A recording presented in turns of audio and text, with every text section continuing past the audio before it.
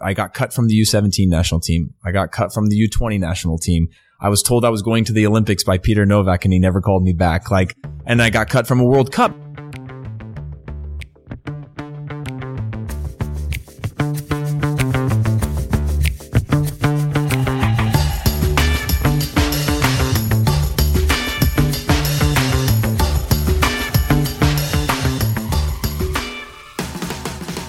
Welcome to Coffee and Football.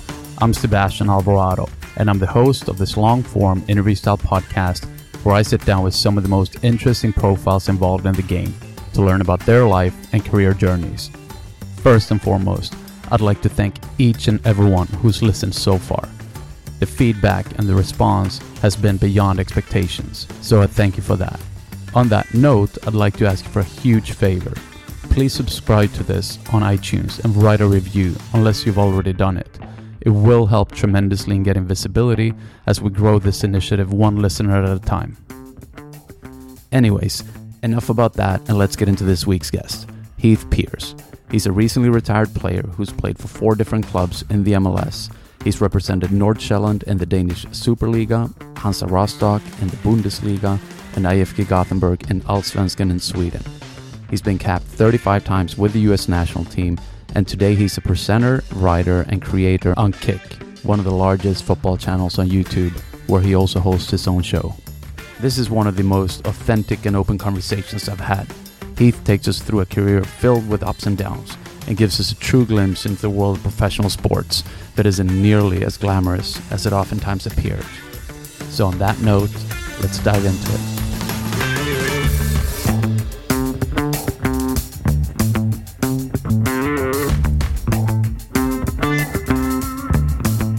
Welcome, Heath, to Coffee and Football. Thanks for having me. So, well, first, obviously, I have to ask, since the theme is Coffee and Football, I read on your Twitter handle that you're a coffee fanatic. So tell me about that, and then I want to know, how do you typically drink it, and give me a few good spots. Wow, that's a lot of pressure from the start. But yeah, I love coffee. I'm a daily drinker. There's times I find myself going through phases where I think I'm not a coffee person anymore, over caffeine. I'm getting the shakes and things like that. But no, I like my coffee in so many different ways. That's the best part about coffee. It's like this time of year. This morning, I met a friend for coffee on the way into work, and it was an iced coffee or a cold brew and something like that, where like the temperature dictates kind of that style of drink, or the time that you have can dictate that style of drink. I do everything from espresso to a double espresso to a filter coffee, and then now there's flat whites have become popular here. I don't use a lot of creamers or anything like that. I typically drink my stuff pretty black, but the thing that I like the most is actually just a cold brew coffee. That's what I've really been liking since last summer. I tried the brand is called, man, I'm blanking on it now. It must not be that good if I can't remember it, but it's actually Whole Foods coffee brand, and I can't remember the name of it, but they make this medium roast that turns into a really good cold brew, and I don't know why, maybe it's because it's so potent and strong or something, but it's been really, really good that I just can't get enough of it. Obviously in the winter I change it up, but a few good coffee spots. So obviously today I went to Think Coffee in, I guess it's NoHo or Soho area. That's really good. We have La Colombe right near where I work on Wall Street. That's really good. It's a cozy little place. Those are probably my 2 go-to spots here on the East Coast anyway. Cool. So how are things today? You were just we're just chatting a little bit offline. Quite busy with Kick TV and the work you're doing there. Yeah, I mean, it's a busy time of year. Obviously, we're ramping up in a lot of ways. There's a lot of summer tournaments, right? We've got the Copa Centenario and the Euro Cup, and then the Olympics after. So as a brand, it's a huge opportunity for us. Add that to the fact that we are going through a rebrand right now, which is actually a unique experience for me and an exciting experience for me.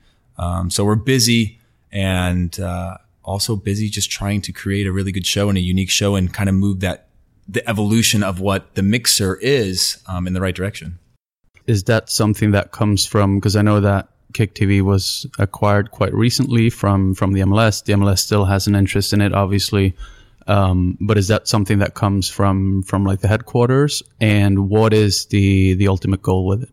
Well, the ultimate goal is to become the the go-to and at the same time alternative voice of the growing game in the US. So we want to be where people turn to when they want to see a short film about the history of the game globally. We talk about the game here in the US, but we also talk about what's going on everywhere, but we share it from a unique American perspective, which I think is extremely different than a lot of the other footballing countries around the world. So that trickles down from our top brass, who are all from the creative side of things, filmmakers, documentarians, short filmmakers, people who've done commercials. We have a lot of that style behind us, and that's the growth aspect of where we're at. We want to make really cool, but inclusive content.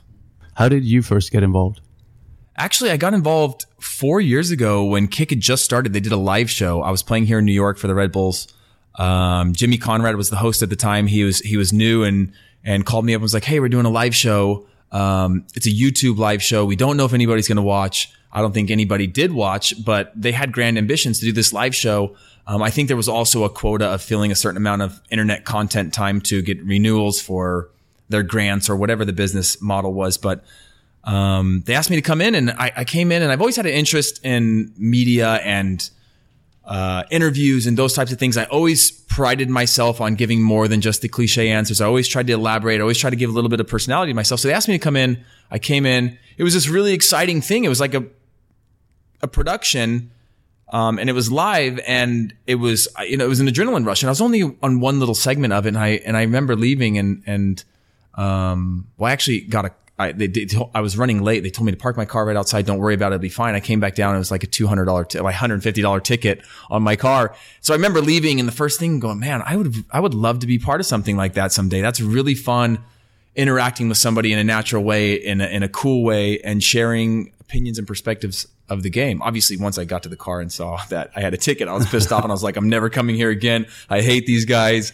But it was a really cool experience. And I was like, when the time is right and the opportunity presents itself, why not? And so here I am. I was I just left IFK Gothenburg in the summer, and got a call from Jimmy Conrad and the people at Kick and said, "Hey, we're kind of looking to grow this thing and make it bigger.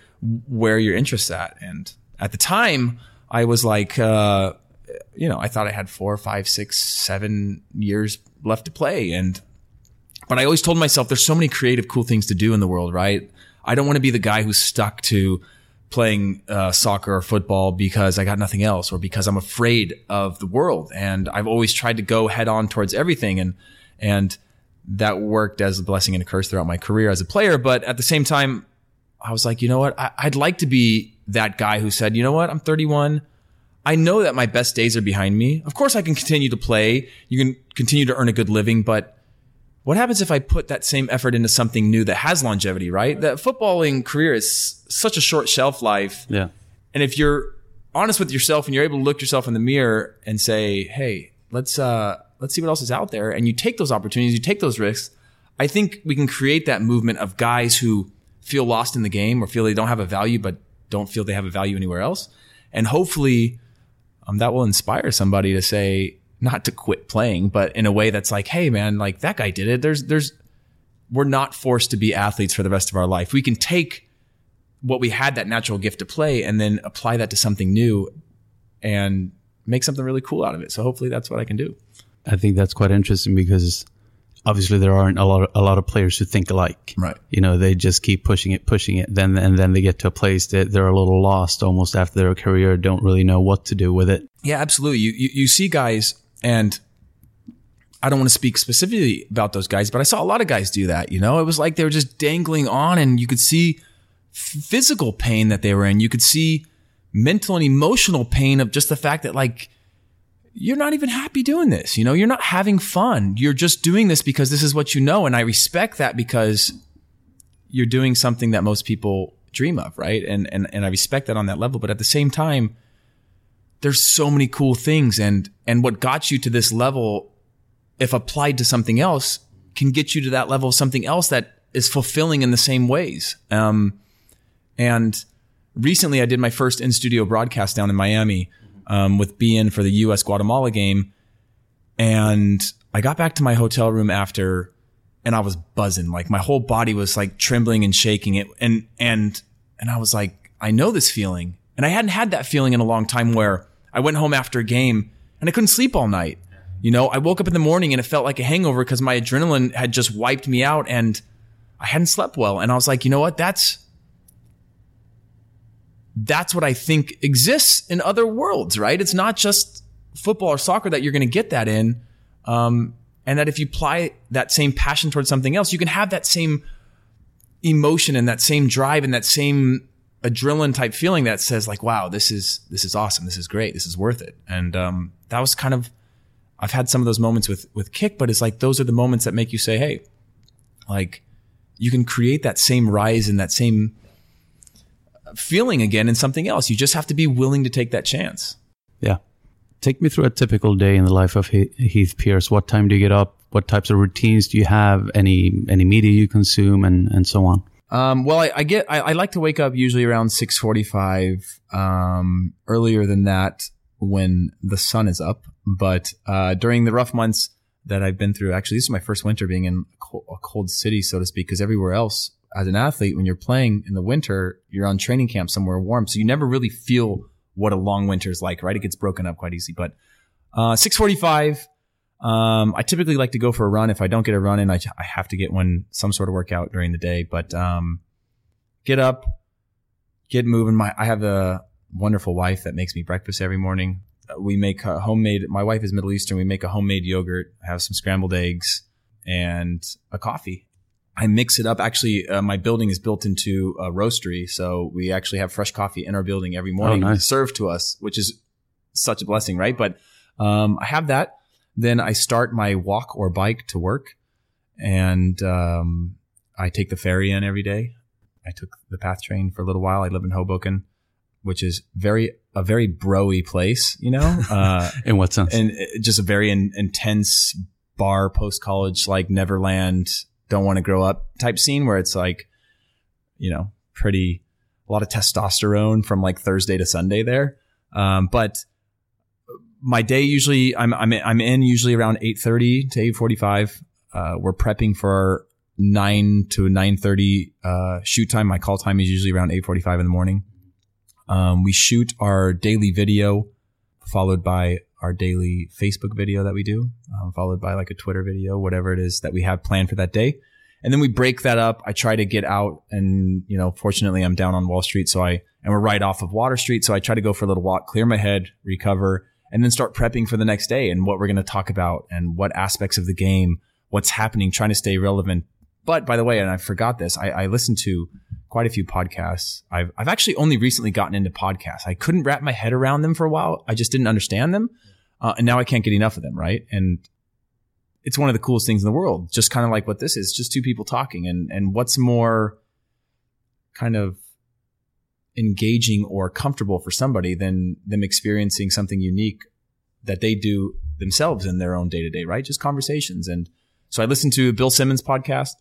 I listen to Football Weekly, Guardian. I listen to the Football Ramble, which is also a little bit more evergreen content, but and surface level, but great humor. And then I listen to 99% Invisible. It's a unique one. Some of them and they're all short and digestible. And that's pretty much it. So then my day kind of goes through working through the creative process of how we're going to shoot the next video, where we're going to shoot it, what it's going to be about, and what's a unique way to tell it. It's an evolving process of how we're doing it. I'm still fresh to the kind of being on the other side of the camera now, or I guess on the other side of the game. But then we wrap work around 6, 7, and I head home and have dinner. I'm in school right now, so usually I'll have dinner and I'll get into my schoolwork, which is about 2 to 3 hours every night. What are you studying? It's a business degree that I'm pursuing, with an emphasis on like project management, global project management. So kind of the supply chains, import, export type stuff. So I don't know what I'm going to do with that, but it's definitely fun. Where do you do it? Southern New Hampshire University. So it's an official partner of Major League Soccer, education partner. And I qualified for a scholarship based on the program they put together. So it takes a lot of that financial burden off to where, you know, sometimes for the longest time, I was just like, I'm not really mentally into it. So what's the point if I'm just going to do classes, maybe not pass, whatever. Now I have the wherewithal and the mental capacity away from my career to focus on that when I get home and try to finish this education so I can have a degree, and be proud of that. Make my parents proud. But yeah, that's pretty much what a day looks like. It's obviously a few variables throughout the day, because we do have quite a bit of travel and stuff too, of spending time with players or, shooting up at MLS or shooting on location somewhere. But that's pretty much what my day looks like at the moment. I want to talk a little bit about your upbringing and start. So you're from California, from Modesto, which I know nothing about. So in order to get to know you, what should I know about that place? There's good people there. No, there's actually a huge soccer culture there. It's an agriculture area in the Central Valley of California. So we have a number of first, second generation Hispanic and Portuguese farmers with a background in culture and soccer. So we grew up with people who knew the game, fortunately. And that wasn't always the case around the country. We were fortunate enough to have that. It's very blue collar. The town has changed a lot over the years. It's mostly a low income part of California. It's probably one of the last areas of California that's affordable, so to speak. It sits in the Central Valley, so about an hour and 15 minutes southeast of San Francisco. You go through the foothills and you drop into the valley, and you're in the valley from the other side, which is the Sierra Nevada mountain range that leads you towards Nevada. And so it's a unique spot in that you're not actually anywhere cool, but you're close to cool places, right? So if you lived at the beach, it'd take you a long time to get to the mountains. Whereas we're kind of in the spot where it's like your day to day is not that cool to look at, but you can get to the beach in an hour and 15. You can get to a big city, Sacramento and San Francisco, in a short amount of time, and you can get up to the mountains and snowboard. So we have lakes, rivers, mountains. You have a little bit of everything, and that was a unique perspective growing up, is having all that around you, which is why California can be so great, right? You have all 4 seasons within a few hours of each other. What's the most important advice or lesson that you got from your parents that you bring with you today? My parents, we were 4 kids, and my parents never had a lot of money, but they always made it work. And we never, ever didn't have what we needed. We didn't always have what we wanted, but we always had what we needed. And that was a really unique thing. And the main thing that I took from growing up, that I look back fondly on with my parents, is that for a long time, my brothers and I and my sister, none of us were that close because we had nothing in common, because our parents never forced us to have to do things together. It was very much just like, whatever you're going to do, pursue it and pursue it right. Don't worry about it. And so I used to get jealous of 2 of my closest friends are brothers, and they're a year and a half or 2 years apart, and they went everywhere together, and they became my best friends just by proxy, right? I hated the younger brother, and he became my best friend in time because we were both like ornery kids, and we were just like, well, if we team up, we're a stronger team to go after everybody else. And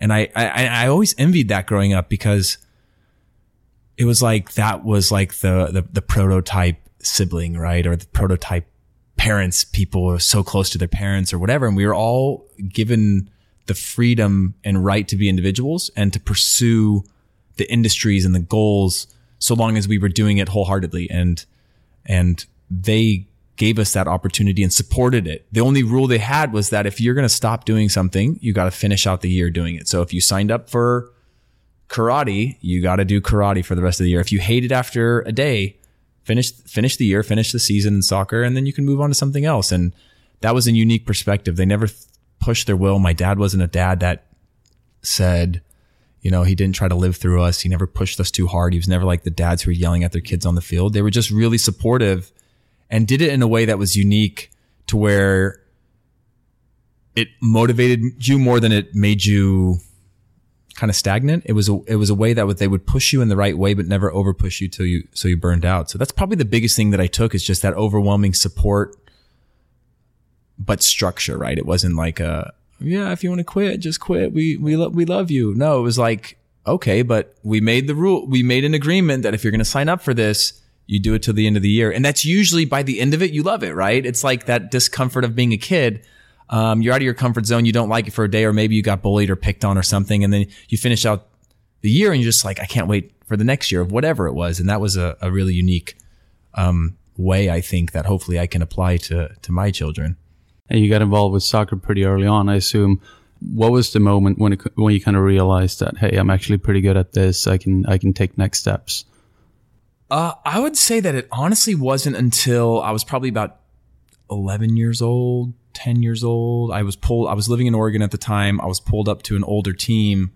And the coach did a unique thing and said, we're going to pull you up, to this age group, and we're going to train you every day with these older kids that were much bigger, stronger, faster than you, because we see something in you.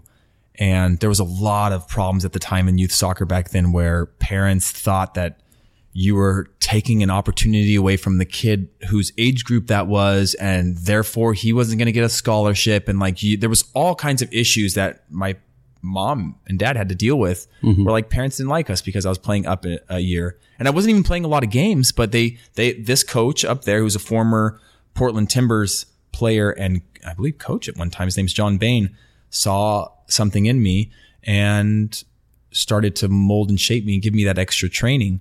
And that was probably the first time that I realized, okay, I'm a little bit, better than some kids, or I have a little bit, somebody sees something in me. And you don't think that at the time, obviously, but you realize that, these kids are older and I'm starting to hang with them and I'm starting to figure things out. And that was when I first really figured it out. I look back and I've asked my friends these questions all along, and my friends' parents and my parents about, I said, when we were young, I remember looking up to my friends in sports. I remember looking up to my peers and going, these guys are really good. And I would go home and ask them, and, over the years, and they said, no, you always had more potential, and you were always a little more talented than some of the other kids. And I don't remember it that way at all. But yeah, it's kind of nice looking back on that stuff. It's kind of fun. Well, it is pretty early on. I mean, at 10 and 11, that they would have seen that already then, So then from there, when did it start getting a little more serious, and where did you end up? So from there, the last year that I was in Oregon was when the Olympic development program started. I played up a year in that. And that's when the fuss really started happening with parents, where it's like, just hold him out a year till he's his own age group. This is it's a state team. These kids deserve it. It's their age. You're taking away opportunities. And again, I was kind of just, a squad player then, just playing up a year, right? I wasn't better than those kids. They were what I remember as much better than me. And from there, I played in the state team, went to the regional camp. The next year we moved back down to California, and that's when I really started to understand, not that I was better than people, but we had a different perspective of the game. We had a different idea of what it could be. I wanted to work really hard. I wanted to outwork everybody. I wanted to outrun everybody. I wanted to be out faster than everybody. And that's what I started to notice, is that I took it more seriously. In a fun way, of course. I wasn't like a machine at 12 or 13, but I moved back down to California. And then that's when I played on the state team for my year. And then that's where you started to become part of this identification process. So like state team to first your district team, to the state team, to the regional pool, regional team, national pool, national team. And from there, that national team, they started the residency program, which was originally the Project 2010, where the U.S. was going to win the World Cup in 2010 based on this program, which I had high hopes, and it was extremely ambitious, but it gave me the opportunity to go. So the idea was to simulate an environment that the rest of the world was doing at 15 years old. If I had stayed home in California, not my closest friends, but a lot of the teammates were kind of into the high school scene, the partying. Training is like kind of a joke. It's some kid's dad, and he can't corral all of us to take it serious. Whereas the rest of the world, they're preparing kids to be pros. And I didn't have that. So they created this program, and I fortunately had the opportunity to go and move to Florida and be part of this program where you train every day. And you train IMG. Like IMG, exactly. At the time, it was called Bradenton Bollettieri Tennis Academy, and we were on the grounds, and we were on their kind of facilities, and then IMG purchased it and became this. It's obviously a massive thing now. I mean, obviously IMG is huge, but that's what created the environment. Obviously, there was quite a few rocky steps from there, but at that point, I was put in a position to to really put my career in my own hands, which is kind of intimidating for a 15-year-old, but you were at least training every day and getting the reps you need to develop. And you stayed there for how long? I was there for probably about 2 years. So second semester of sophomore year of high school through high school, so 2.5 years. And then you went on to college. I went on to college from there. So the last year in the residency program, I broke my leg playing in a summer PDL game, trying to, I wasn't getting any games with the national team at the time. So they said, well, why don't you go play with the academy? Because they'd had a soccer academy there so you can get games, because I wasn't getting any games. It was just zero time and I was frustrated, and it was a hard thing to be away from home, and you're never playing in any of the youth national team games, even the friendly games. They're training for the Youth World Cup and molding a squad. And I was kind of left out to where I wasn't getting any games. And at that point, games start becoming important, right? Not so much when you're 9, 10. So I started training with this team, stayed over in the summer. They started shaping me into a left back because they thought, okay, I was playing holding midfielder there, which was just odd. I'd never done that because I'd been a striker my whole life. And then they were like, oh yeah, to go to the next level, he's probably best chance of being a left back. He's left footed. They're rare. He doesn't necessarily have the talent to be a left midfielder. He's not that crafty, but build him into a left back. So I was like, okay, cool. Ended up breaking my leg and ended up with not a lot of options, college wise. I ended up going to the University of Portland on a scholarship based on a favor from the coach to Clive Charles, who was also the under 23 national team coach at the time, who said, hey, I need a defender. Do you have anybody that's still available? And John Ellinger, who was my coach at the time, said, oh yeah, I have this guy. He's coming back from a broken leg and he's got a lot of potential. So they took it just on that. There wasn't any recruiting involved. And the only other thing that I had of interest was University of Southern Florida, which was John Hackworth, who's also become like a professional coach and with the national team and was the Philadelphia Union, that kind of stuff. So it's a small world looking back on it, but I didn't have a lot of options. And then I went to Portland.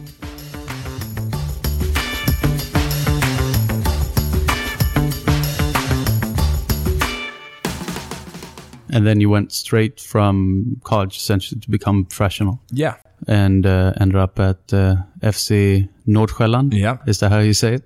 Yes, that's the Swedish pronunciation of it, but it's Nordsjælland. Nordsjælland, yeah. Okay. So not the Sjælland, but the Sjælland. How did that come about? And where was the MLS in all this?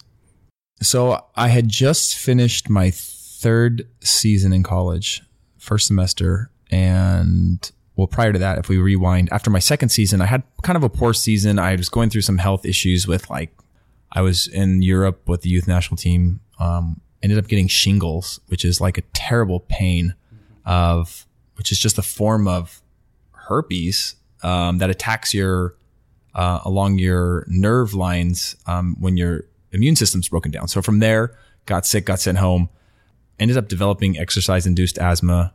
They found traces of mono in my system. It was a really weird time. So that whole season, I couldn't breathe. There was all kinds of issues. Went through that year. But that summer, I started to feel good again.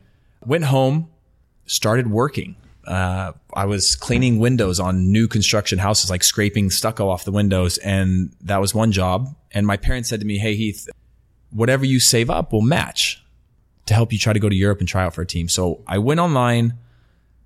I wrote a template email, basically, and sent it to every agent in the world that I could find. Just blasted it. And I had 2 responses.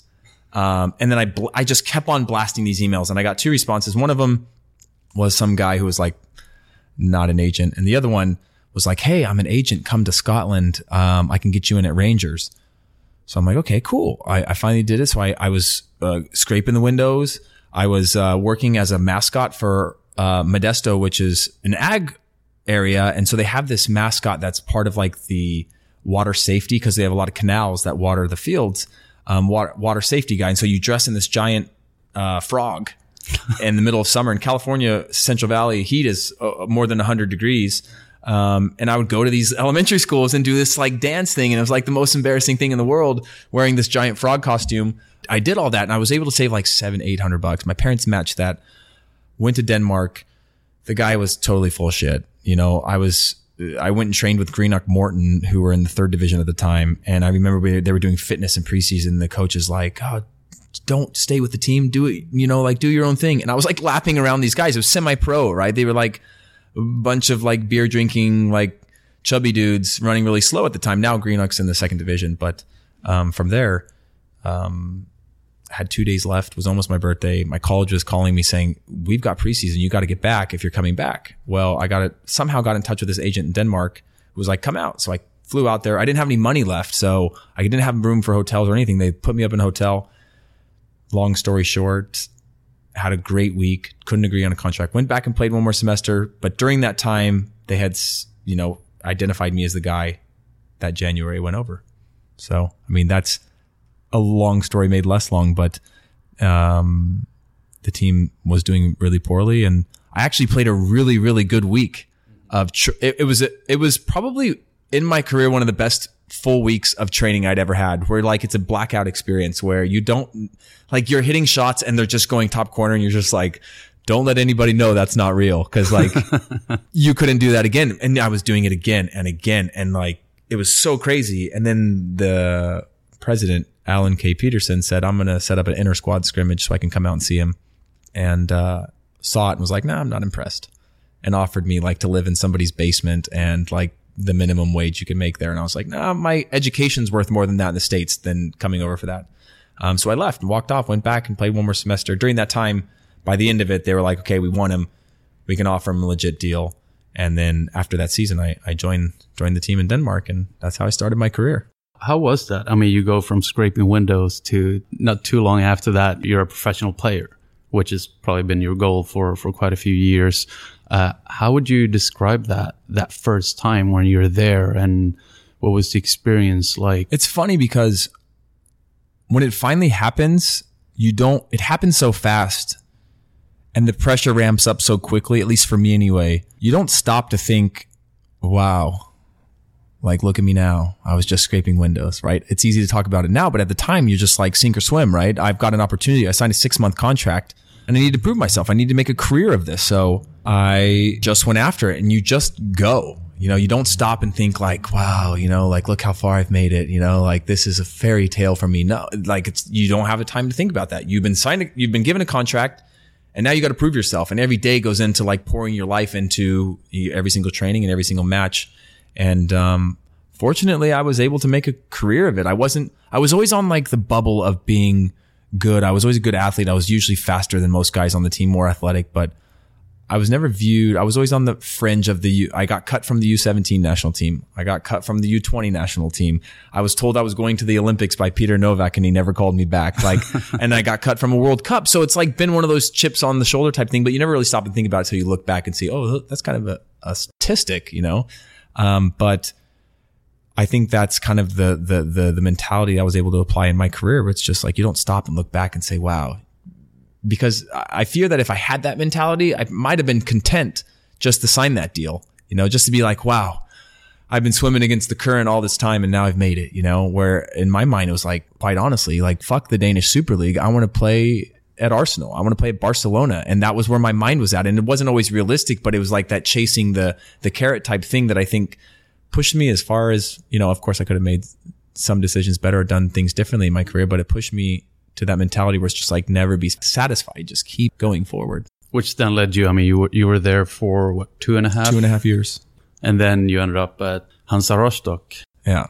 How was that different from the Danish Super League? It differed night and day. So you're coming from Denmark, this happy socialist society where everybody's happy and there's never really a bad day, right? It's like this idea that soccer is just kind of what you do, and those were the guys I was around. I wasn't at FC Copenhagen or Brøndby at the time, who were just dominating everybody and had all the pressure where it's like, if they were out, the media would talk. And, we used to hear about these guys where it's like, oh man, these guys are legends, the way people talk about them. We were on a small team that was a new young club. So there was not really a lot of pressure. Our goals, the first year was survival. The next 2 years was like finish 5th to 7th. If we can sneak to 4th, perfect. 5th to 7th, successful year. We had a young team, and then going to Germany, we opened our first game away to Bayern Munich, which is just like a pretty big change. And were you starting that game? Yeah. Played left back that game. And I spent most of my time actually in Germany playing left midfield. But I played left back for the first 5 games of that season. And it was just different in the pressure. We lost to Bayern Munich 3-0. And Our goalkeeper made 2 really bad errors. Not to say that they weren't going to beat us, because they were. They had the ball the whole game. And it was one of those games after the game, it wasn't that we played that bad. You're just like, those guys are really good. You know, it wasn't like we put in a shift. We worked really hard. We fought together. We did the best we could. But this was the year after Bayern had didn't win the championship. Stuttgart had won that year. So they went out and bought all kinds of players, and they were so good. What players did you have there? Ribery, they brought in Luca Toni, you know, and they won a couple years straight at that point, I think. But, you know, it was a really unique time, because we lost to the best team in Germany. And the next morning we were back in Rostock in the forest running as punishment. And to me, that was like, what? Like, what is that even like? I'm coming from Denmark, where it's like, yeah, we actually trained quite a bit in Denmark. And that was great for a young player, 20 years old, to be training 2 or 3 days a week, double trainings.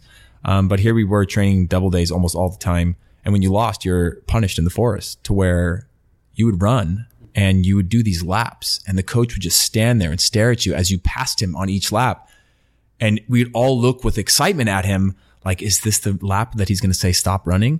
And sometimes it would be 30 minutes, sometimes it'd be an hour. And you'd approach him finally when you were done, and he'd just put his hand up so arrogantly, and not say anything, just put his hand up like it was a stop sign, and be like, okay, that's enough. And you're just like, I am in a different place, you know? And when you talk about bonuses, it's a bonus driven league.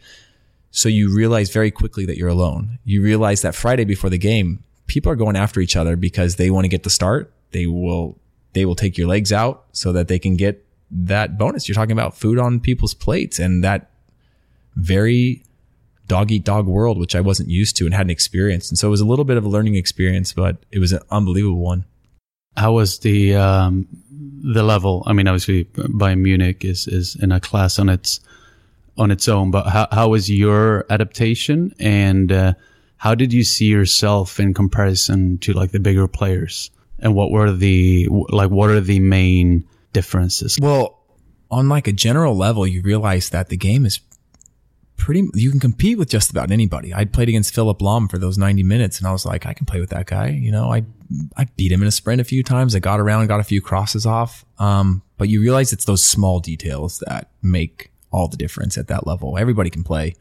How fast does your brain process decisions? What decisions do you make? And instead of passing the ball to the guy, are you actually passing it to him, or is there a specific foot you're trying to put it on? You know, is it good enough that you play a square ball, or are you supposed to lead that guy? And they had all those details nailed down to where when a sequence of events happened in a game, it was a series of players making the right play at the exact right moment, as opposed to our team where you could get 3, 4, 5, 10 passes together. And when it came for that one that mattered the most, or the one that would really put your team in a position to score or create a chance, we fell short. And it wasn't always that last pass, but it was somewhere along the line you fell short, and it made you respect that process of getting those reps after training of just like by yourself, go cross the ball 10 times, 20 times, 50 times, go pass against the wall, go work with somebody one-on-one defending, all those little tiny details that you as a player, you watch on TV and you go, man, I could do that. And then you actually experience it and you go, okay, that's one notch above where I'm at, and I've got to work to get that. Right. You ended up staying for a couple of seasons there? 2 years, yeah. How'd you do overall? I actually quite enjoyed the time there. It was a harsh time because I was very alone. You know, I was very alone in the sense that I think it would be a different process now. In what way? Because players have voices now, right? Right. I could go get on a podcast and say my opinion of what's really happening and have a voice. Whereas there in former East Germany, where Rostock is, you had one big newspaper, Bild, that controlled the voices and the egos and the personalities and the characters of the players. And that's not a knock on Bild. They're doing their job, but I never had a voice. So if they wanted to say, oh, Heath was shit and he's got a bad attitude, that's an entire city that's saying, you know, Heath is shit, he has a bad attitude. Whereas now I've got Twitter, I've got whatever. I can connect to fans. I can say my piece. I have a voice. I have a reason, which can also hurt you just as much now, but it also gives you a chance to share your opinions, which not that it would have made a better experience, but overall it was hot and cold all the time. You know, it was a very high pressure environment. We went through 4 or 5 coaches during that short period. Lots of instability. We relegated after the first year. We were 5 points clear with like 5 games left to go in the season in the first Bundesliga, and we totally shit the bed and went down. And they kept the coach, which makes no sense to me, right? You keep a coach, he's in a position to succeed. He's shown he can succeed and then fails, and you keep him the next year. And you've got a lot of pissed off players that didn't like this guy. They kept him 5-6 games into the next season or however many games, and then they let him go, which, you've gone through a whole process of another preseason, and there's a lot of distrust in the locker room. And then you let him go. You bring in a new guy who now has to figure it all out. And so it's just like this tumbling effect that we were never really fighting relegation in the second Bundesliga. The second year, I don't remember anyway, but we were never good. We were just at the bottom. It was a terrible season. So overall, personally, there's a lot I could have done better. There's a lot I wish I was more patient, because one of the downsides of me saying I want to go play at Real Madrid, at Barcelona, at Arsenal, was that if I didn't play a game, I thought, oh my gosh, this is a domino effect. This is going to affect here. This is going to affect my national team standings. This is going to affect the long-term projection of my career. And so I was very impatient at times and kind of I've always had a lot of trust issues with coaches. So that led to some bad decisions in my career. Did you have any butting heads with a coach, or did you run into any sort of trouble on that end, or did you just remain patient and stay quiet? I definitely did. We all have a different perspective of ourselves than other people that are working with us, especially coaches. But I had a unique experience after the first 5-6 games because I got benched, and I went to the coach and I said, well, can you explain to me why? And he said, I can't explain to you why, but I've got our video team putting together all your touches on the whole year. And we're going to sit down and we're going to talk about it so I can show you where you've fallen short this year. And I was actually at the time in most of the newspapers and stuff, myself and the right back were the only ones anybody was saying good things about, because we actually started the first 5 games of the season with no wins. And of course, as a defender, you can't be like, yeah, I played really good when your team continues to lose, but quite often it can be circumstantial. Mm-hmm. And he sat me down and he showed me X amount of clips. And there was one time in that whole video that he had a camera on me or things that I was involved in and was able to show me something that I did bad. And then it got to the end and he's like, oh, well, there's other video and stuff like this, and started like backtracking. And from there, I was like, I don't trust this guy. And it created a lot of problems to where I felt that I constantly needed to stand up for myself, which I shouldn't have done. So sometimes I never got in a fight. I never yelled at him and never anything. I just, the winter window came and I said, for my own ambitions, if I'm not playing, I've got to move on. And did that have anything to do with you being an American over there, or was it pretty much the same across the board? I do truly think that in those circumstances, we are the easy targets, the non-domestic players, because we don't have a voice to stand up for ourselves, right? I don't even understand German at this point. I do now, but at the time I didn't. And everything actually changed for me in terms of the opinion of me when I learned German. It was like this acceptance of me. Mm-hmm. And it was really unique. But I think at the time, I think that I was the scapegoat, the easy way out in a lot of ways. Of course, maybe people had another opinion of that, but for me, I thought that I was actually playing pretty good. I was playing pretty well. I had the right attitude. I had the right mentality. And I asked him to just show me where I don't deserve to be on the field, or show me and it wasn't even so much show me why I'm not playing. It was more of just like, show me where I can improve, right? It wasn't done in an arrogant way. It was just like, okay, in a very humble way of saying like, show me where I can improve. And they weren't able to show me that. And that left a sour taste in my mouth to where I kind of distrusted anything that happened. And that leads to a pretty negative mentality. When you don't play, you're just like, oh, something here is corrupt. And you start to have that kind of negativity that's just resonates inside of you. And it's hard to get past when you're alone in a place that's far from home and you don't have an agent that's taking care of you. So you didn't have an agent? I did have an agent, but he wasn't taking care of me. Yeah. The agent would tell me like, go into the office and say this. And looking back now, I'm just like, that's your job. Your job is to keep me right and the team separated so that when you speak as a voice, you're representing me, but I'm never the one that's out there on a limb saying stuff, especially at the age that I was at. And so I ended up going in and saying, if I don't play, I need to make a move. And then they came back saying, well, you're a national team player now. So if you want to move, someone's got to buy you, even though they signed me on a free transfer.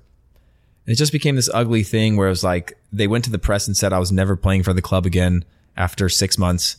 We came back from training camp. They said, we're going to training camp. We'll see how this goes.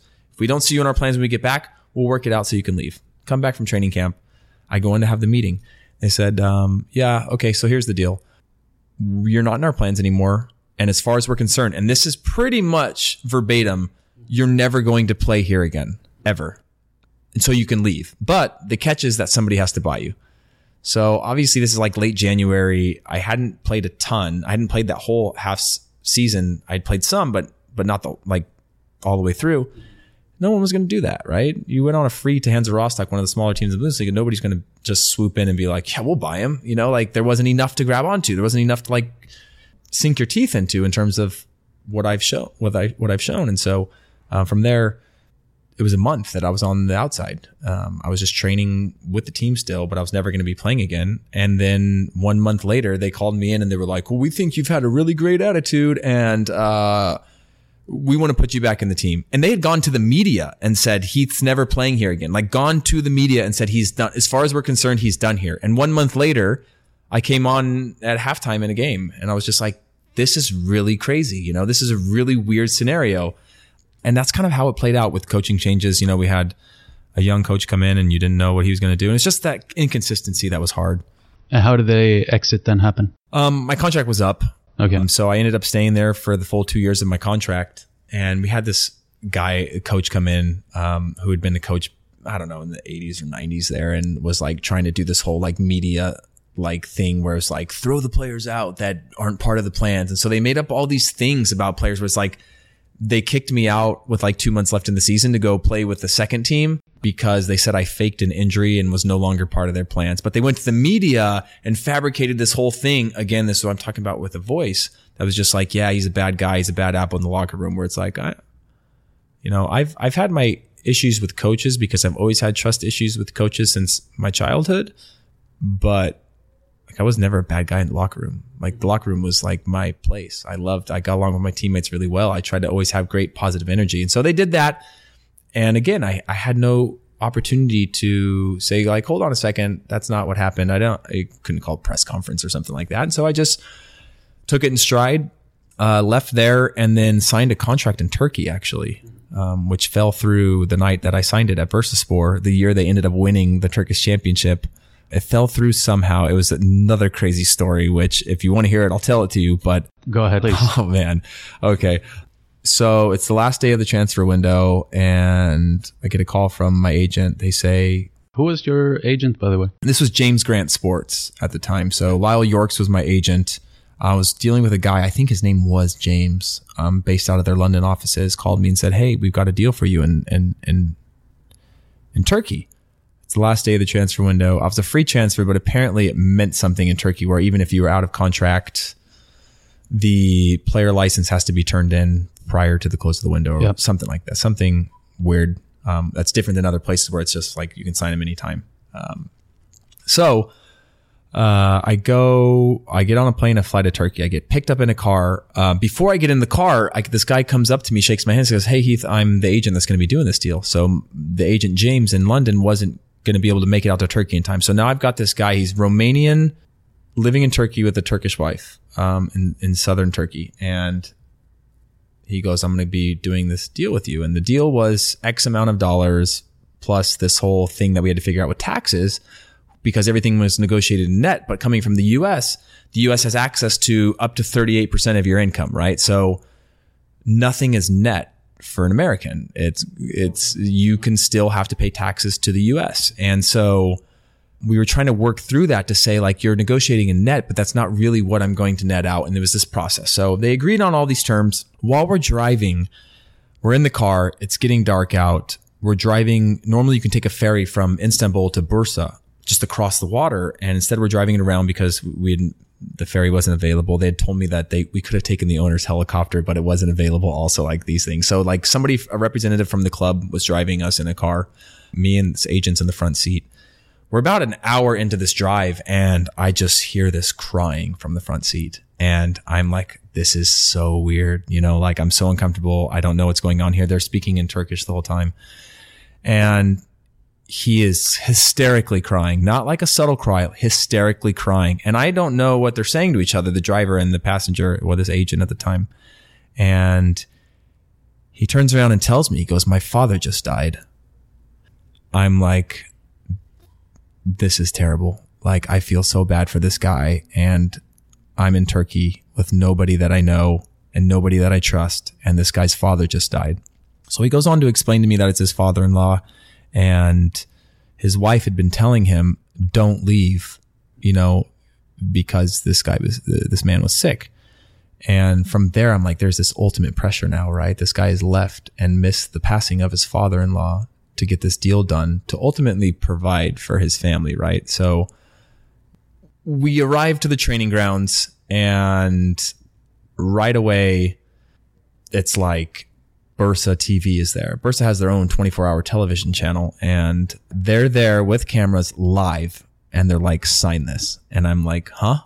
They're like, sign it. And it's a Turkish contract. I'm like, I'm not going to sign this. I haven't even seen, it's in the Turkish language. I haven't seen anything. They're like, okay, well, for the cameras, do this whole thing where, sign it, blah, blah, blah. Just sign a blank piece of paper, whatever. So anyways, we get to that point, that clears out, and we get negotiating, and the deal looks quite a bit different.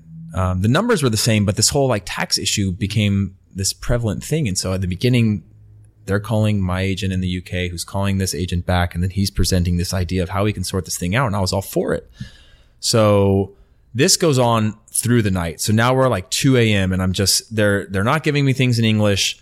They haven't agreed on these terms that we'd agreed before I got on the flight. By this point, the agent is now sitting on the other side of the table, and it's just me. And it's like 4 board of director guys, the vice president whose son I'm still friends with till today, because he went to UCLA in California and was kind of like the translator of the whole thing.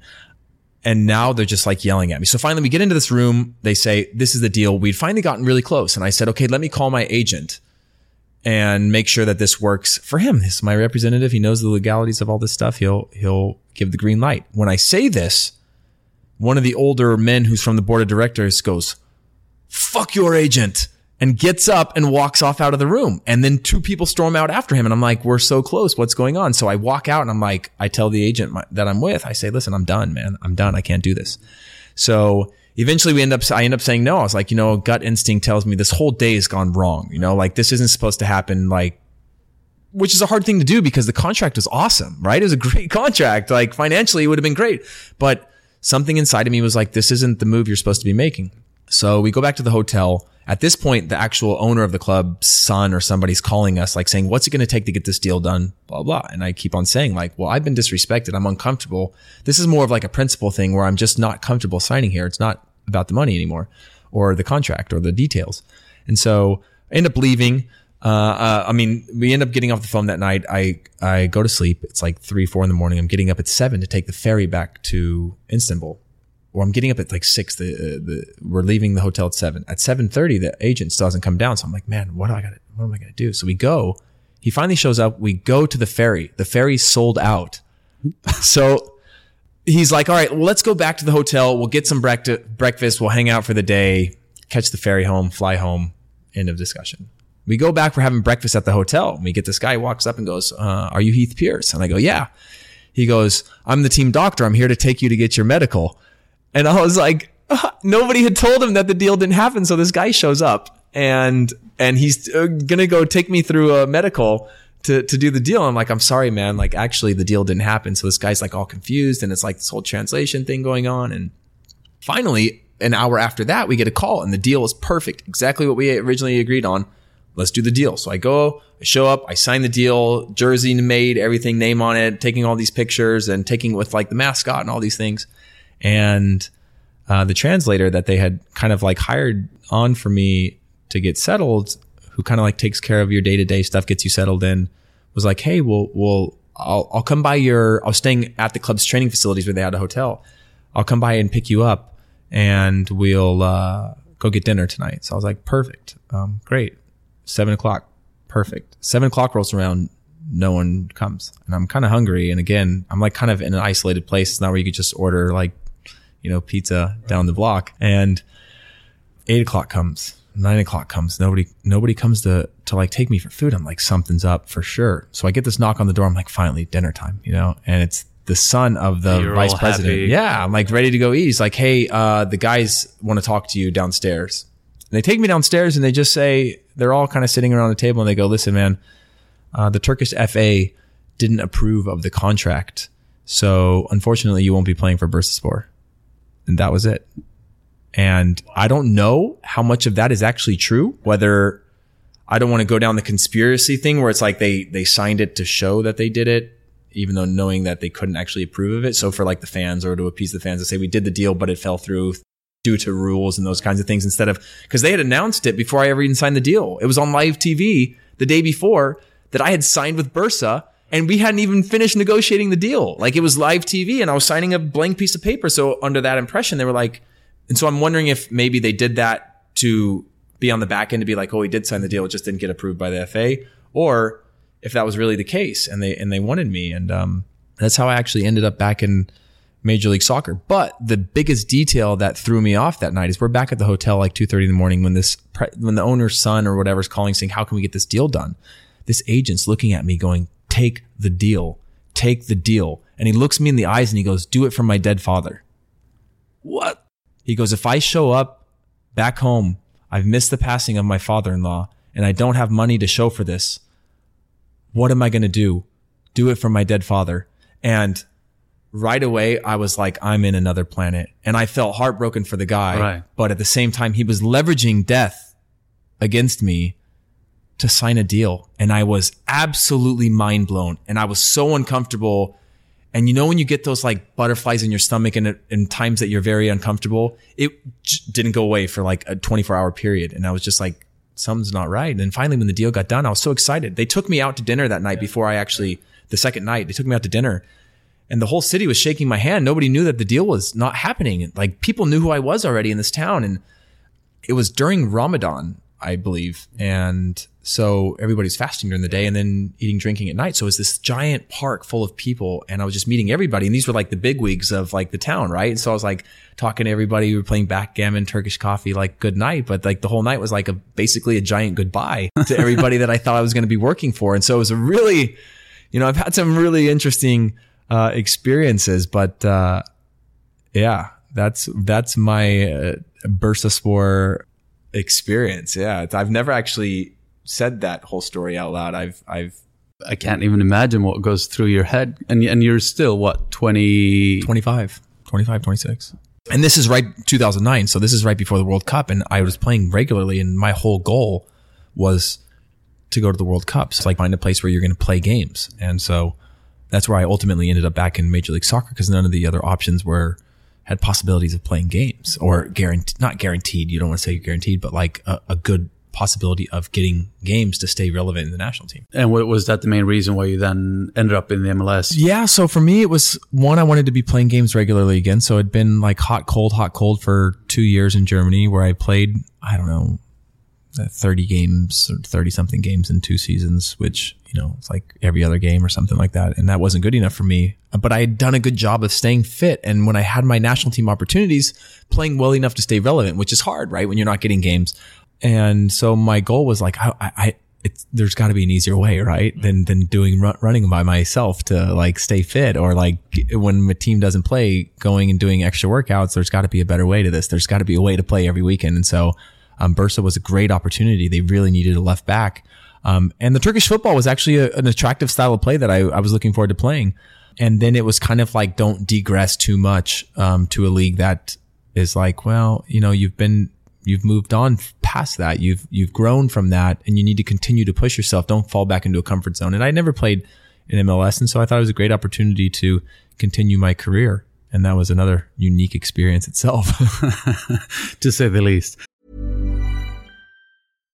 If you're looking for plump lips that last, you need to know about Juvederm lip fillers. With Juvederm Volbella XC and Juvederm Ultra XC, your lip look, whether it's subtle or bold, can last up to 1 full year with optimal treatment and no additional maintenance. Find a licensed specialist and see if it's right for you at Juvederm.com today. That's JUVEDERM.com. Add fullness to lips in adults over 21 with Juvederm Volbella XC or Juvederm Ultra XC. Do not use if you have severe allergies or a history of severe allergic reactions, or if you're you're allergic to lidocaine or the proteins used in Juvederm. Tell your doctor if you have a history of scarring or taking medicines that decrease the body's immune response or that can prolong bleeding. Common side effects include injection site redness, swelling, pain, tenderness, firmness, lumps, bumps, bruising, discoloration, or itching. As with all fillers, there's a rare risk of unintentional injection into a blood vessel, which can cause vision abnormalities, blindness, stroke, temporary scabs, or scarring. For full, important safety information, visit Juvederm.com. Hey everyone, I've been on the go recently. Phoenix, Kansas City, Chicago.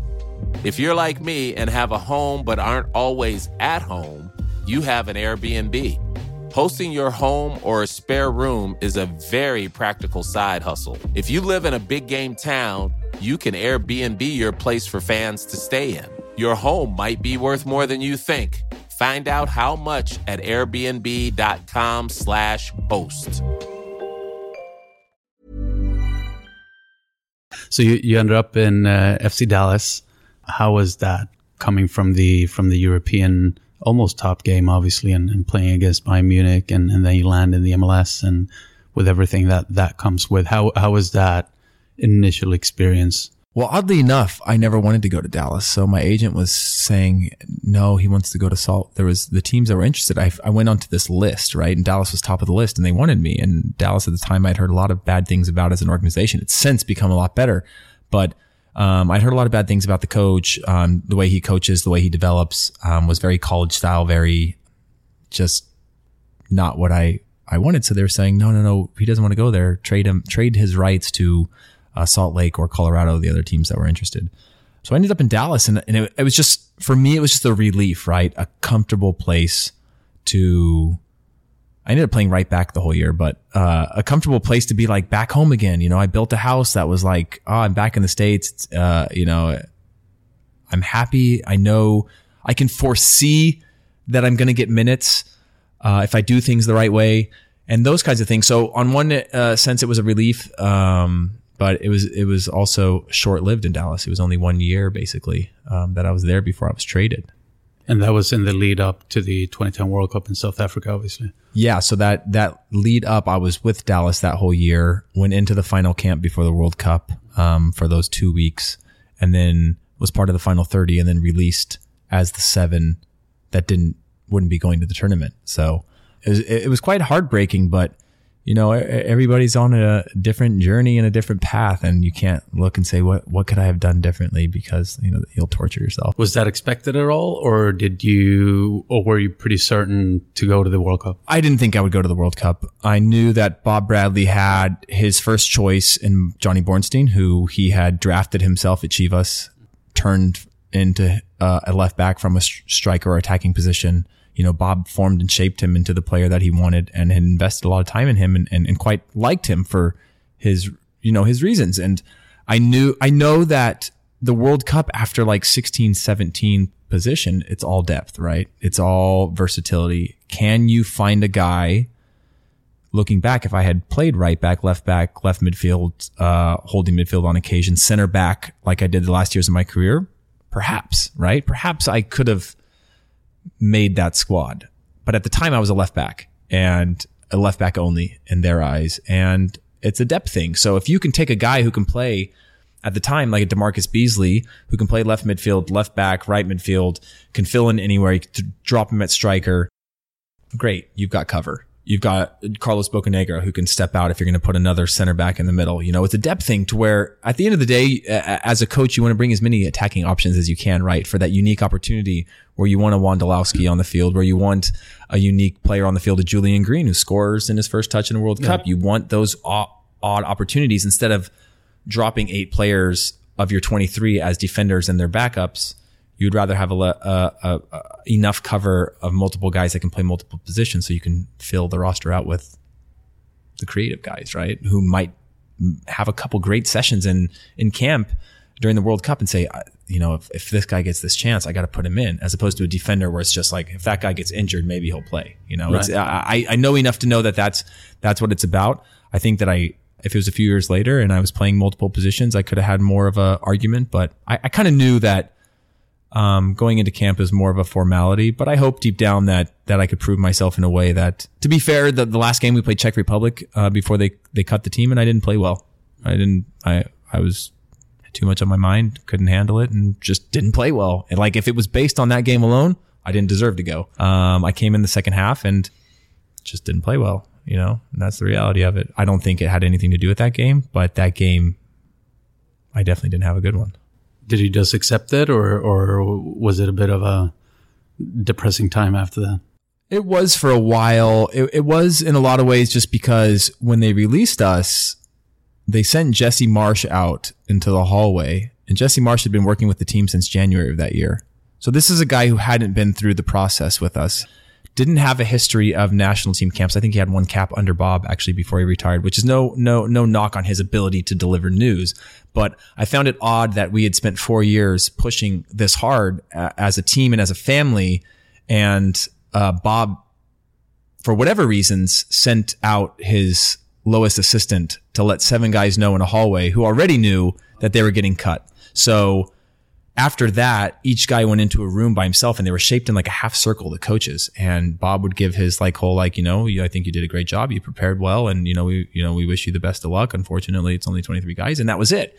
And I felt that for guys who had put that much time and energy into building this, who were part of the journey, who were contributing in Central America in really tough conditions on qualifiers, deserved more of a just give me 5 minutes. I know you're preparing for a World Cup. I know there's a ton of stuff on your plate. It's completely overwhelming. I don't discredit that at all for Bob and his staff, but you can give each guy 5 minutes of time who's put in 4 years of work, And so that was what I was most bitter about. It's just this whole idea of like, man, I really put my heart and soul into this, and I got a assistant who's been an assistant for, and I love Jesse Marsch, by the way. He's a great guy, but he's not the guy that I want to see releasing me from the World Cup. He's not the guy. I want to see Bob Bradley look me in the eyes and tell me himself, this isn't going to happen.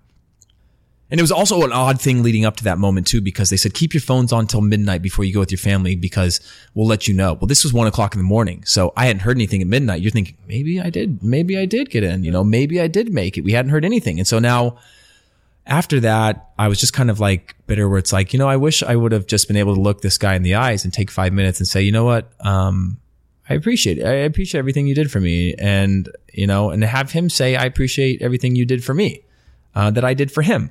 And have that man-to-man thing, which Bob Bradley was so hot on. He was so big on being a man and looking each other in the eyes that I felt I was sold a little short on that moment, and I got over that. I went for a long walk after that in the streets of wherever we were, up in like Princeton, New Jersey or something at the time, and just took a long walk and said, you know what?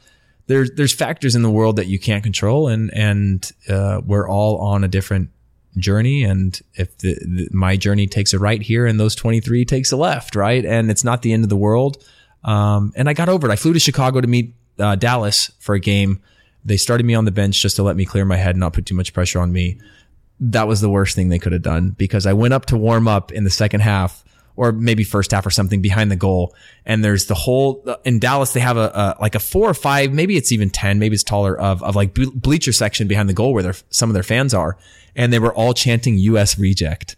This is a day or two after, I think it was 2 days after I flew in the next day. And then the next day was the match. And I've told somebody this recently. It was the closest I ever came in my life to jumping over the little advertising boards and just laying somebody out. And it was the only time in my career, people have said everything to me. And it's just like, I've actually, like when I was up warming up for a game in Sweden, and this is off a little side note, but in Sweden we were playing against Hammarby. Yeah. And those fans were hammering me while I was just jogging up and down the sideline, and they were killing me. And I was laughing because it's funny. I love the engagement from the fans and the passion, right? Like, to be a player for that team, the same with it was at Gothenburg. Like, you had this army behind you of people that would do anything for you. And I loved it. I laughed at it. But at this moment, being cut from the national team, I was like, inside of me, I was boiling, and I was like, oh my gosh, and you kind of go into your own ego and you kind of talk yourself up, and you're just like, I don't deserve this. And like, you realize, like, looking back, you're like, they're just fans. They're just having a good time. But like, at the time I was like, how could they say this to me? I'm in like my most sensitive moment and they're calling me US reject. And I was like, this is absolutely absurd, but it was fun, you know, like looking back, it's like, it's great for a story, right? Yeah, exactly. It wasn't great at the time, but it's great for a story. You've definitely gone through a few ups and downs, to say the least. And even after that, you had a couple of short stints. You had Chivas, I guess, which, from my understanding and hearing from other people who've been on here as well, it was quite chaotic. You ended up at the Red Bulls and became quite a profile. But you only ended up staying for a couple of years almost, right? Yeah. So I moved from Dallas to Chivas, moved to left back, and then we had a cup game and got a red card, and I moved to center back. And then all of a sudden I became a center back. You know, I played center back the rest of the year and I loved it. It was something new and it was like something exciting where you put your new energy into a new position of learning all these things. But it was a chaotic time. Played 1 year there and then moved to New York. In New York, I played 2 seasons. The second season, I ended up having hip surgery for an injury that I had gotten on my hip in Dallas. And it was just kind of wear and tear. It just eventually I was no longer able to perform at the level, like my mind and eyes and body weren't working together. So if I saw a ball and was reacting to it, I had to actually tell my body go instead of it just saying like this natural reaction. And so at a certain level, that's too late, you know, like that guy's gone, somebody else got that ball. And so I played as long as I could until I had to fix it and ended up not, staying beyond 2 years there, you know. And again, I've always had issues with authority figures in my career. Even before my career, I just always had this distrust or this, I hated the abuse of power. I hated the way. Where do you think that comes from? Well, to be honest, and I'll share it with you, I've never really shared it with people before, but, I was actually, and this might not be great for podcast material, but when I was like 12 years old, I was actually molested by a soccer coach. And going through the therapy of my life with professionals and stuff, that was pretty much what I derived that from, is this lack of trust towards people in positions of power. That would be like the educated answer or reason behind that. It wasn't until I was much older that I started to realize where this comes from, why I have such an issue. I'm so calm about so many things, but when it comes to the abuse of power, I had no room for forgiveness, right? I had no ability to see that person as another human. I saw them as like an animal who's like abusing their power. And so I had these issues with coaches. I always got along with teammates. I always got along with people so long as you worked hard and were a good person. But like when it came to coaches or authority figures, it was like they had one chance with me.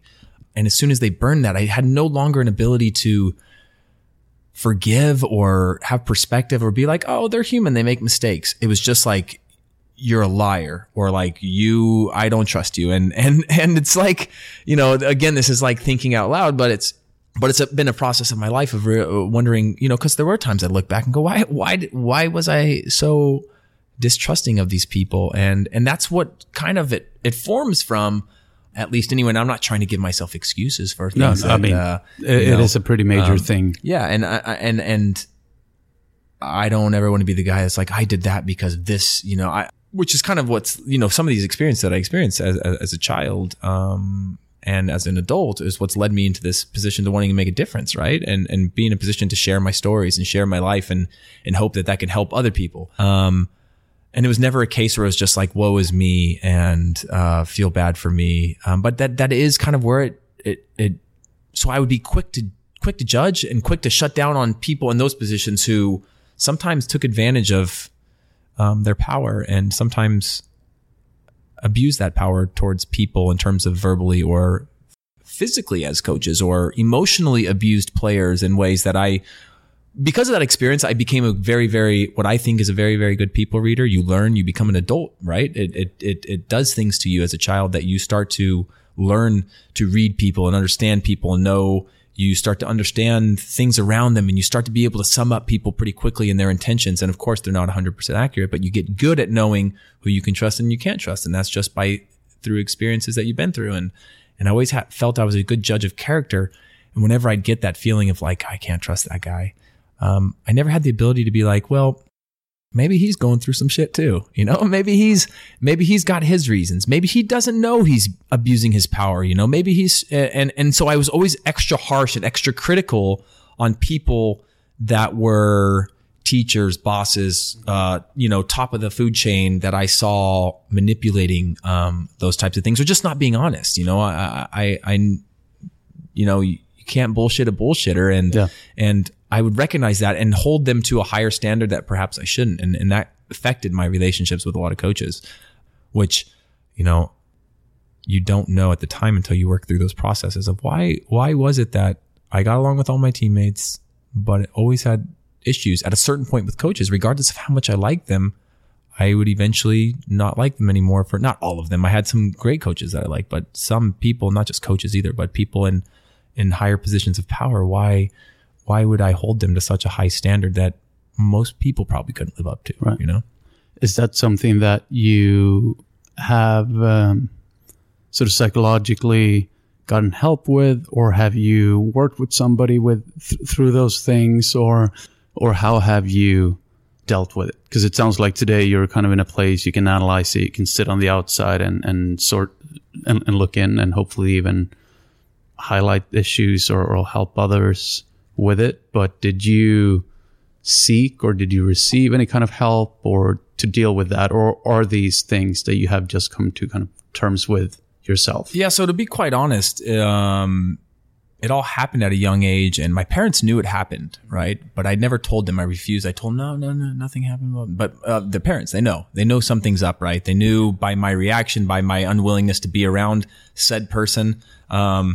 And they knew all that stuff. During the same window, actually, my best friend at the time killed himself. So as an 11, 12-year-old, you've been through a few things in a year, where my best friend, we shared a birth date. We shared every interest. We were with each other every single day, who was at the time very much into Nirvana and kind of the Pacific Northwest music scene, and saw and idolized Kurt Cobain, and at a certain point felt that he should go down the same route and killed himself.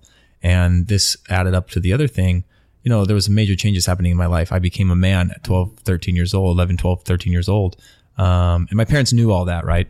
And so at that point, I started getting, counseling as a child, and then went through those processes, even at 16, 17, going through counseling. Actually, we ended up having, at 16, I called my parents and told them, this is what actually happened. I was watching an episode on TV. I was actually had a broken leg. I was in bed up late at night, and there was a show on about coaches and abuse with children. And I called my parents and told them, and then we filed the report. It became this whole actual legal thing where this person was arrested, and we went through that process of going through that. And the reason I've become so comfortable is because I heard, and this is, obviously a topic for another time, but the people that came out of the woodwork that had experienced the same thing from this person, but whose lives were far worse, whose reactions to those events had messed them up for life. These people didn't bounce back. And here I was now as an adult, having still been successful despite what I had been through, and also being in a unique position to have a voice, to now say, okay, you know what? You've survived something that's traumatic in its ways, but now you're in a unique position to make a difference. How can you go out there and make a difference? And I have been through those therapies and counseling and those types of things that have helped me bring that to surface and be more comfortable with it. But I also look at it realistically and say, I've survived this, and these people who experienced the same thing from the same person, if not worse, have ended up really, really bad, and life-changing substance abuses and all kinds of stuff that have affected these people for life, where every day they wake up and they're going through something extremely worse than me. And I've been fortunate enough to end up pretty normal and in a unique position with a blessed life to be able to take what I've been through and share it with the world. That's my goal, right? And so I've been through those professional stuff as well as like looking inward to process that, be comfortable with that, and know that if you've been through that, and I've ended up where I'm at now, and I just sit and say, you know what? I feel bad for myself. I've been through all this stuff. This is terrible. I wish the world would just be nicer to me. You know, you have no idea what I've been through, and use it as this crutch, then what have I gained, right? But if I can take what I've been through, which is this experience, digest it and find a way to say, you know what, I'm actually one of the few that's lucky. And if I can go out there and share that voice, which I haven't done, you're actually the first that's hearing this. I mean, many people know, but you're the first that's hearing this in this form, and whoever's going to hear this will hear this in this form. We'll be able to go out and prevent some kid from taking his life, or help somebody who's been through the same thing as me, because it is happening out there. You know, it's unrealistic to think it's not happening. Right. And to be able to give this kid a voice and say, you know what? That guy made it through it. That guy is doing okay. I can do the same. That's the goal of all this, right? Is to like get out of your own way and know that you've survived it and you're okay. And there's somebody out there who you can help with that information. And that's my goal now as an adult in my post career. I never felt there was really the forum for me during my career to share this. I didn't want to use it to bring spotlight on myself. And I don't want to use it until I can team up with the right people to help go out there and make a difference, whether that's sharing that, talking, or whether that's in situations like this where I can, you know, find a way to help people. And if it's that one person that I help in my lifetime, then I feel whatever I went through is worth it, right? You've saved somebody else in some way. So not to say that you want to go through things like that to be able to help people, but to be able to bounce back and help somebody, I think is the end goal. Are you actively working on any initiatives around that to help others, or do you see yourself in the future to do something with it? Absolutely. I've got a huge, I'm an aspiring philanthropist. And I'm aspiring because I'm not a philanthropist in the way that, say, the punter, Steve Weatherford, former punter for the New York Giants is. You know, he's out in the community all the time, and that's an end goal of mine. I would love to give my time and energy, to making a difference. And I'm not part of any initiatives right now involved with that, because I want to be able to team up with, I've had some conversations with the RAIN Network, which is the Rape, Abuse, Incest National Network, based out of DC, back when I was playing, just wanting to let them know that, you know, these are my experiences and I'd love to be part of it. But I've never really felt, prepared on both sides. So logistically, of a team together to go out and make a difference. You know, I didn't want, it's a very unique thing that you've been through, and you want to make sure you present it in a right way. That's, I guess, not about me. You know, I don't ever want my experiences to be about me. I don't want them to be like, I don't want anybody after to rub me on the back and go, you're so strong. Right. I want them to say, you know, you're inspiring others, not, I don't want the attention on me. I want people to hear it and say, wow, let's go make a difference for others, you know, and that's the end goal. And so it's building out that team that you can do, something like that. Mm-hmm. Yeah. And I'm sure there's multiple different ways, because in a way it's also just to highlight the topic, right? To get people out of the woodwork, so to speak, and talking about it and bringing it up and doing something about it. And just a side note, there was actually this guy from Gothenburg who was he was an athlete, high jumper. That happened to him when he was a young athlete, and he didn't bring it up until he was past 45, 50, and he wrote a book about it, and that really raised the profile, and it did put the spotlight on him, very, very much so. And I think that's a great thing, right? I mean, it puts the spotlight on him, but it raised the profile. And the idea is to create discussion, right? You want to create awareness and discussion and help grow this thing, and not always sweep it under the rug of like, oh, that doesn't happen. You know, it does happen. And I just always wanted to make sure that I say it in a way, and that I'm prepared to discuss it in a way, where the intentions match the execution of it, I guess, that it has the end result. Not to say like I'm holding on to this until it's this big, of course, massive thing, but it's just that I want to make sure that the intentions of it all are in the right place, and that it's you know, my story is able to help people in the right way and create that type of conversation and discussion and awareness.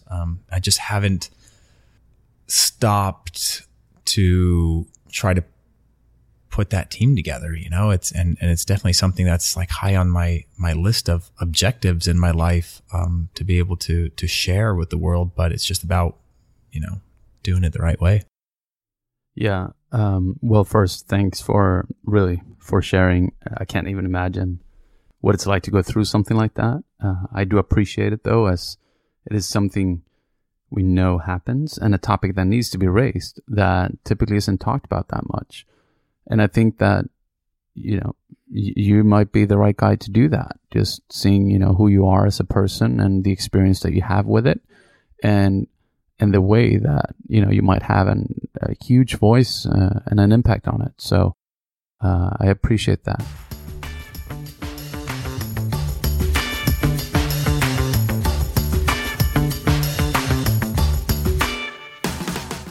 Just kind of wrapping up on the part of your career, because after the Red Bulls, you went through an injury. You ended up at Montreal for about a season, right? Yeah, I was 1 year there, and that was a very eye-opening experience for me, because I went from being, you know, an all-star 3 years in a row, still in the national team, to slowly fading out, injuries kind of taking their toll, and then having the surgery and then nobody wanting me, to where I was asked to go on trial at Montreal. And that's pretty humbling, to go from having that type of success and demand where, you know, being traded has its their own reasons. Sometimes it's salary cap, sometimes it's whatever, but to then be asked to go on trial to pre-negotiate a deal that was at about an 80% pay cut is pretty humbling.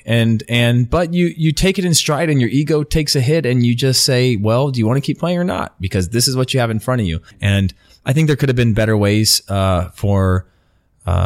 again, I think my agents could have worked harder. I think they could have put themselves out there more. I think there was unique scenarios for me somewhere out there that they could have discovered, but they didn't, and no blame to them. It didn't happen. And then I went on and tried out at, when the team Montreal was in Florida in training camp, and was offered a 1 year contract, which was actually one of the first 1 year contracts with nothing on the back end that the MLS had done, I believe. But it was a great scenario for me to say, you know what, fine, take the pay cut, prove myself. Went and proved myself, had my rights taken the next year by Orlando. That was another unique experience. And then ended up in Gothenburg, which is actually I had an unbelievable time. You know, I found more joy in doing something new if my life was going to be confined to training with the reserves and teenagers, you know, a few days a week and playing in reserve games.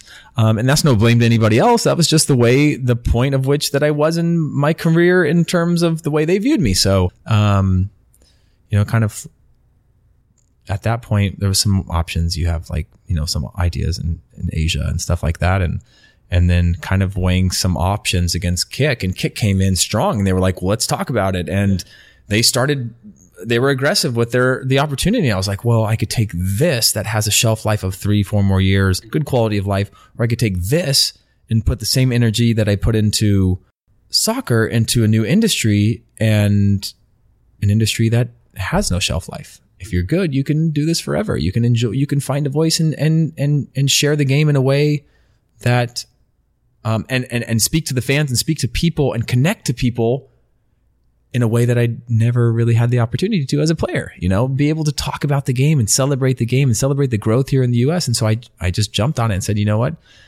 let's take this chance. And it's been fun. Yeah, you got pretty much straight into it after your last club in Gothenburg. So it seems like you didn't have that much of a, I guess, transition or readjustment and be like, wow, now I'm done playing. Like you were just straight into it and started working, right? Yeah, I jumped straight into it basically within a few months, but I'd gotten married last summer. So it was a nice little long honeymoon of just time together. And that was enjoyable. And then it was jumping straight into something next, which I think more players need to do is prepare for that day. Don't wait till it's over, because when it's over, that's when you have the problems. And your most relevant time in media is when you're a player. As soon as that career ends, your relevance and your will, or your need, or the industry's want for you goes down, unless you've built a name for yourself, whether it's for personality reasons, whether you're a good character, whether you give a good interview. And so for me, I went to a dinner recently, and it was the vice president of Showtime Sports was giving a speech to a group of like 20 of us in Meatpacking District at STK. And he said, it was an Athletes Quarterly dinner, the magazine. And he'd said, now more than ever, players need to be involved in media. Go out there and get media training. Put yourself out there. Do interviews. Do podcasts. Show your personality. Make your brand felt. Because if you wait till the day your career ends and goes, hey guys, I'm interesting, and all you've given is sound bites your whole career, you have no value. And that's a unique thing that I learned from him, that I hope to be able to teach to some of these kids coming up, and even some of the guys on the back end of their careers, is like, get involved, get out there, start developing your voice, spend time on radio and podcasts, go work with shows, put yourself out there to do occasional broadcasts. If you have a bye week, do radio stuff, whatever it is, just go out there and start building your brand, because it's never going to be bigger than it is now, when you're playing.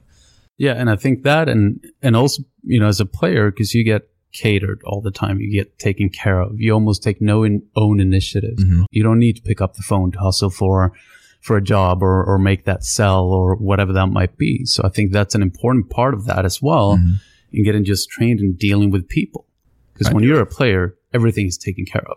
You just show up, you train, you play, you answer a couple of questions, and that's about it. Yeah, that's absolutely right. I mean, and that's a great point, because I had a conversation with like a guy recently that's involved in media his whole life, former broadcaster, and he talked about a former player that recently called him in tears, mm-hmm.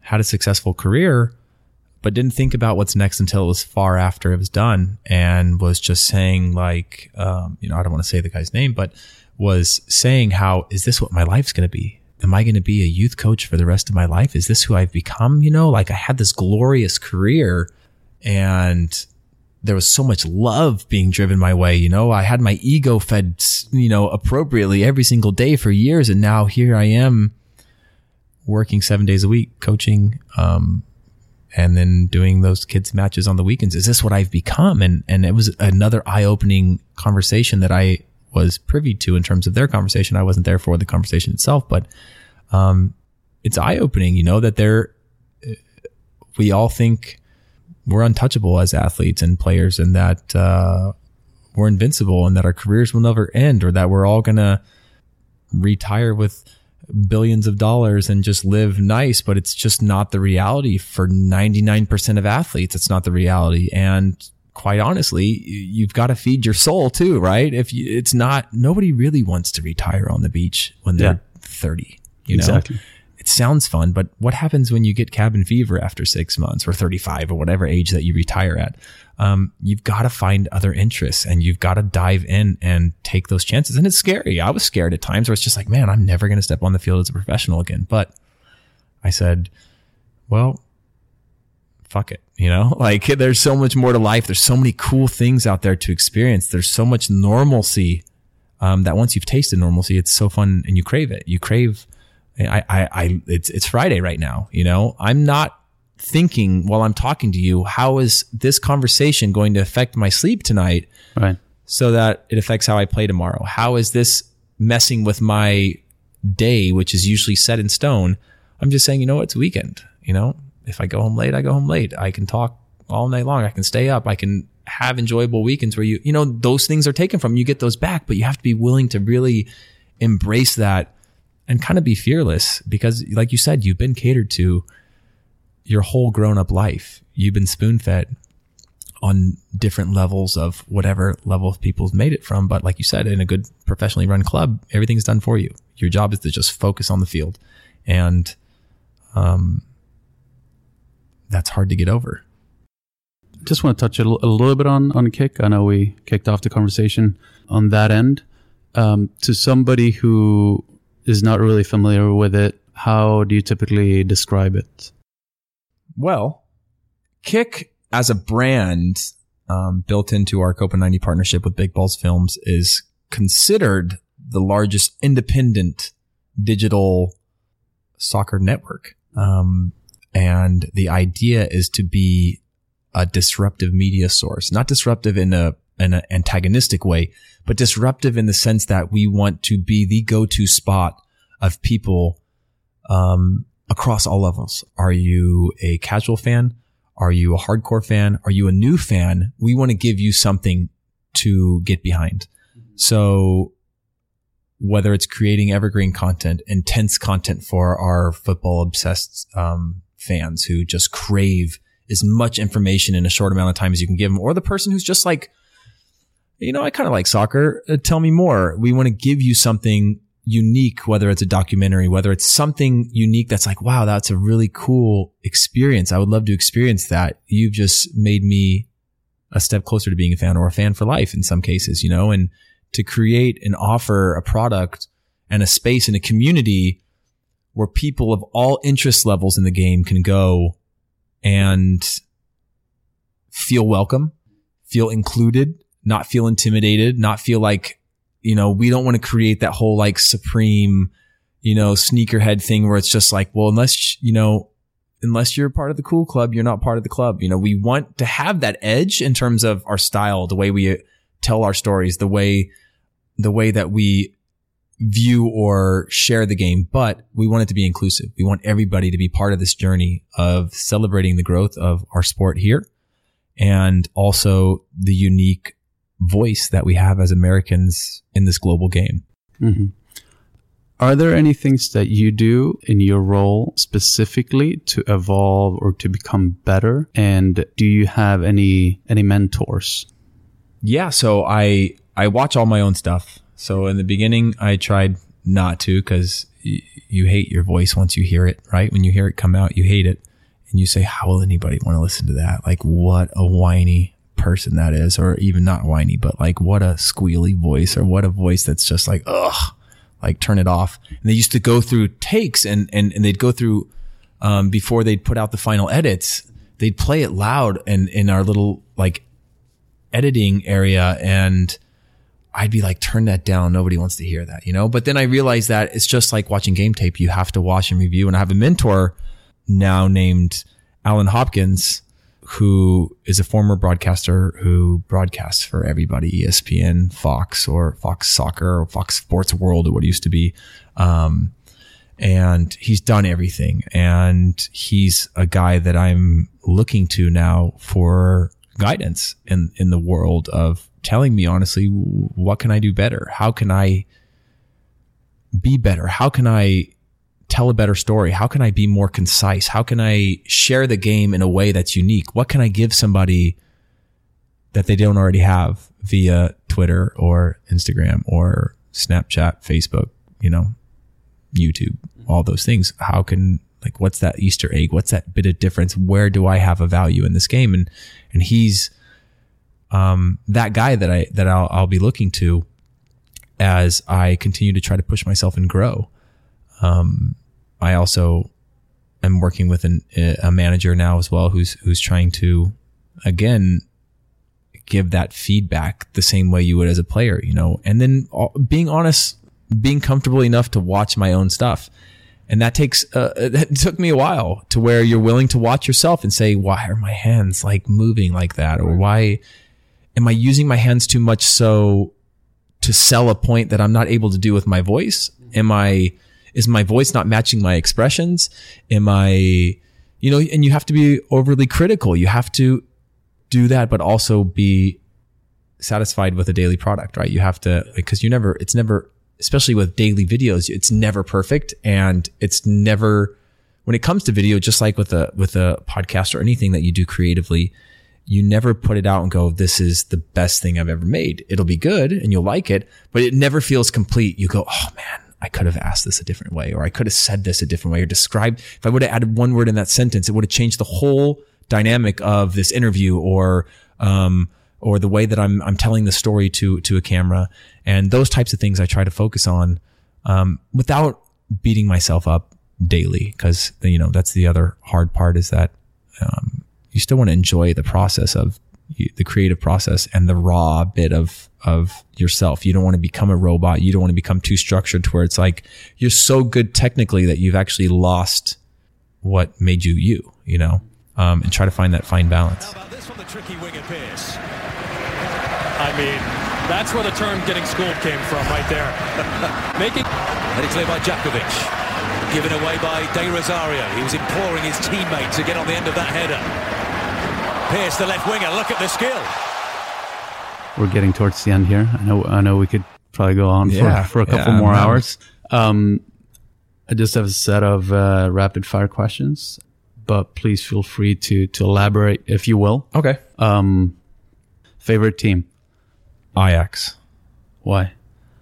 For some reason, I was always obsessed with the youth aspect of Ajax, like kids playing amongst men, like kids dominating amongst men. And that to me was like a really cool thing where it was just like, I always believed when I was younger that like Ajax had some sort of cheat sheet of development where it's like, if you went there, and it was always my dream, like I wish Ajax would just like take me, I'll play for free, you know, when I was first starting my career and even most of the way through it, it's just like, they have this thing there. I just really like this idea of like developing stars and developing really good players through like humble settings. And of course you've got Zlatan and you know, guys from the more modern era. But there's so many good players that have come out of Ajax and I've just always obsessed over them. The biggest moment in your career? Probably signing with FC Nordsjælland. Obviously the US national team, my first cap was probably my most emotional because when I was like in 8th grade and stuff, I used to sign the yearbooks, Heath Pearce, US national team. Really? Yeah. And I didn't know this either till recently, like a while after friends and my parents and stuff showed me old yearbooks where I'd signed like that I was a member of the US national team, like 12 years old. And so those were my grand aspirations. And like that was like the big goal back then. Before we had, growing up, we didn't have a professional league really that had so much exposure until 96, I guess. So I watched videos of like 500 greatest saves, 100 greatest goals, like on VHS, and you had your national team. That was what you heard the most about, and then teams in Europe. And so achieving that was my biggest goal, but becoming a professional was also one where it was just like, there's a lot of people along the way that said, you got no chance, you know? And it's kind of like that prideful moment where it's like, I kept my head down and worked hard and I achieved a goal through. Granted, I had a great upbringing. My parents were great. They put me in the position to succeed. A lot of people helped me tremendously along the way. But at the end of the day, your hard work also contributes to that. Yeah. And so that was like a prideful moment probably the most prideful moment in my career. Best player you played with? Best player I played with? Thierry Henry. Do I even need to ask why? Yeah. Or is there anything that you can say about him that's not common knowledge? It's interesting. I wish that I had experienced Thierry at different parts of my career too, to get that kind of taste of like a ruthless professional. Ruthless in the sense that like Bradley Wright Phillips won the Golden Boot and Thierry said, yeah, but he missed like 40 chances. He could have scored 60 goals this year. Something ludicrous like that, right? Where it's like you're the top scorer in the league. And people ask him about it, and it's annoying, right? It's aggravating to hear like, are you that insane that like that's your response? But that mentality is what's driven him, right? That's what's driven him that far. And to be around that, I wish that I'd been around that during my developmental years, to have somebody be like, when I'm walking around 21 years old and got man of the match, you know, with my chest out thinking like I made it, have someone go, look, man, you haven't done shit, you know? Mm-hmm. Remember that ball that you crossed that we could have scored on a counterattack and you put it up into the top row? Yeah. You know, if you did that, we could have won the game a lot. You know, those are the ways he sees the game. And it was hard for a lot of us to understand, especially coming from different backgrounds, and different upbringings. But you could see where that like single-minded drive came from and what made him that good. And you just wish, man, if I could tap into that in myself. It also seems kind of an isolating and miserable mentality to have at times when things aren't going right, or say you're injured or whatever, and he's so in control of himself and his drive that I would think that any sort of like detours would mess you up pretty bad mentally. But, obviously he's achieved everything. But it's a unique perspective on the game and ambition. The best player you played against? the best player I played against on the day was Ronaldinho. And that was another thing that was just kind of, we played against Brazil with the U.S. national team in Chicago back in 2007, I think, or 8. And he was running around the field laughing and joking, and like it was like a fun day in the park, and you just envied that ability to be so connected to the game and do such incredible things when you got the ball. I mean, that day Robinho was really, really good as well. And I mean, statistically the best player I've played against is Messi, but that day was like whatever. He was not interested. He played a half, they subbed him out. I think it was like some sort of obligation, but the best player on the field that day in my career was definitely Ronaldinho. Any advice to the 20-year-old Heath Pearce? I would tell him to trust in the process and be patient. I think too often things were hammered home to me that I took literally. So like, you need to be playing every game or it's going to affect you. And I took that stuff literally to the sense where it's like, if I didn't play, I saw this 11, 15, 10, 20 year plan unraveling in front of my eyes. Right. And I think to the 20-year-old me, I would have found I would tell him to have like a good balance. A lot of the stuff the way I approached the game was good, but I would just say be patient, like trust in your abilities, trust in your process.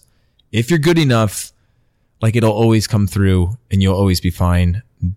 And just, like we discussed earlier, just trust people more, forgive more, just be more aware of the flaw that is human, I guess. That's what I would say. It would have made for definitely interesting and different experiences as an adult. You get to have dinner with 3 people in the football world, past or present. Let's assume language is not a barrier. So who are the 3 people and where would you bring them? I would want to take Ibrahimovic, Thierry Henry, because I would love to see those 2 guys with the egos that they have at a table together and talking in the world of language that they talk about.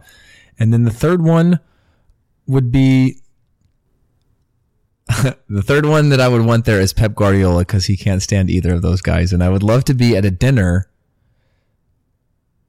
with the 3 of them because I respect them all on the highest level and they all see the game so differently and their personalities are all so different that they just sit at a table for one night. I could only imagine what the conversation would be and the debates that would happen and the disagreements and the agreements, but like this mutual love, hate, and respect that would go into that would be probably one of the greater experiences of my life, actually. And I never had an idea to put those 3. Maybe we can get those 3 at a table, We gotta try it. Yeah. Get them on a 3-person podcast to just say, tell me what football is to you, and hear them all break it down. But I think that would be such a cool experience because you have a lot of people that you would get at a table and they would just dial it down for their political correctness or for the idea of agreeance. But I don't think any of those guys would have any problem of going like you're an idiot, stop talking, and then like just yelling at each other in a way that's just like so respectful, and the fact that like what you're saying is so stupid, why are you saying that, but like outlandish at the same time. Whereas I think any other people you get them at a table would be an interesting conversation, but me as like a person that maybe doesn't know them, it might be dialed down, and those 3 guys would probably just have at each other for hours, and by the end of it probably be laughing. And where do you take them? Oh wow, yeah, I forgot about that. Now they got to eat. Now they got to eat food because now they're hungry, right? These 3 guys have been arguing for hours and the food's not out. I would say we can go to get ourselves a nice little private room at Soho House. These guys would probably prefer that. No pictures, no paparazzi. That's an easy way out though. Let's go more raw. I would say. We'll take them to, what is the name of the taco place, man? Tacombi. Yeah. So Yeah, like, that's a good spot. yeah, I like it. It's a little, it's super casual, but it's a unique place that I've always liked. And the menu's simple. So like, at least we can get through. It's like 6 different types of tacos. We don't need to argue over the type of food. They can get through that. We order it, have plates of food. It's a lively atmosphere. So I'd want them to feel comfortable. I wouldn't want them in like a dark, quiet room. Soho House might be a little too quiet where it's like, this is awkward, guys. You know, thanks for coming. You know, I'm Heath, you know, nice meeting all of you, except for you, Thierry. Thanks for coming and, talk, you know. No, we'll get into a live place. I don't think any of them drink though, to be honest. Not that I know. Like, I think they'll have a beer, but none of them are, maybe Guardiola will have maybe more than a glass He'll have of some wine. red wine. Yeah. But I think Thierry and them, it'd be, now I'm starting to second guess my decision here. You know, these guys are all interesting and now I'm visualizing and I'm like, you guys are the most boring guys on earth. Why did I invite you? You know, like I'm never inviting you guys to my, to my dinner again. But yeah, I think that works. That'd be a fun experience. Sounds good. How can people get hold of you or follow? I'm on just about every type of social media. So I'm on Twitter at Heath G. Pierce, which I'm switching over to Heath Pierce because, by the way, there's another Heath Pierce in Canada and, he seems to be the only other Heath Pierce out there. And we kind of battle out for every new piece of social media that comes, like who can take the handle of Heath Pierce first. Right. So Twitter, I was on long before him, but I thought I was really cool at one point was doing like the HP3 and like these kinds of things where like after a while I was like, okay, I want my name. And it's like, oh, it's too late, man. That guy took it. But Heath Pierce, Heath G. Pierce on Twitter, Heath Pierce on Instagram, Heath Pierce on Snapchat, Heath Pierce Soccer on Facebook because for some reason the Heath Pierce one doesn't exist. Or I actually think that was my first ever Facebook back in the day. And then I got rid of it and like lost, it was like Hotmail or like some random email account that I've lost. And now I can't like recover it for some reason. But yeah, Heath G. Pierce is the only one different that's on Twitter. The rest are all Heath Pierce. Anything you would like to recommend? I would recommend coming to New York and getting Shake Shack. No, actually, Shake Shack is kind of everywhere now. Go to Bill's Burger Bar and get yourself a nice burger and meatpacking. I think there's another one in Midtown now, or maybe there's multiple, but really good burgers. Especially, you know, I've never been impressed by the European burger, and the whole like eating the burger with a fork and a knife thing has always thrown me off. But that's a really, really good burger place. Especially after a few drinks, if you've had a few drinks. So obviously don't want to take my dinner of 3 there because they won't enjoy it the same way somebody who's had a few drinks would. Last one. Who do you think I should interview on this show? Well, I think you're really prepared. So I think that, you know, we have to scale up a little bit here to who I think, would be a good conversation with you. Let's go with, I think that you should interview Sebastian Eriksson from IFK Gothenburg on the show. He has this fascination with American pop culture and the world that exists in the US. Like he's absolutely obsessed with like Texas and all kinds of random things. He wants to have like living in like an Airstream in the US, like on like a campsite. And he's one of the most fascinating people and bizarre people in the world. And I think that he would be a really, really fun conversation, especially if he did it here in New York. It would be fantastic. And if I could give you, I'll give you one more. It's a little bit more outside the box. I would say Robbie Keane. I think he would be a really fun conversation.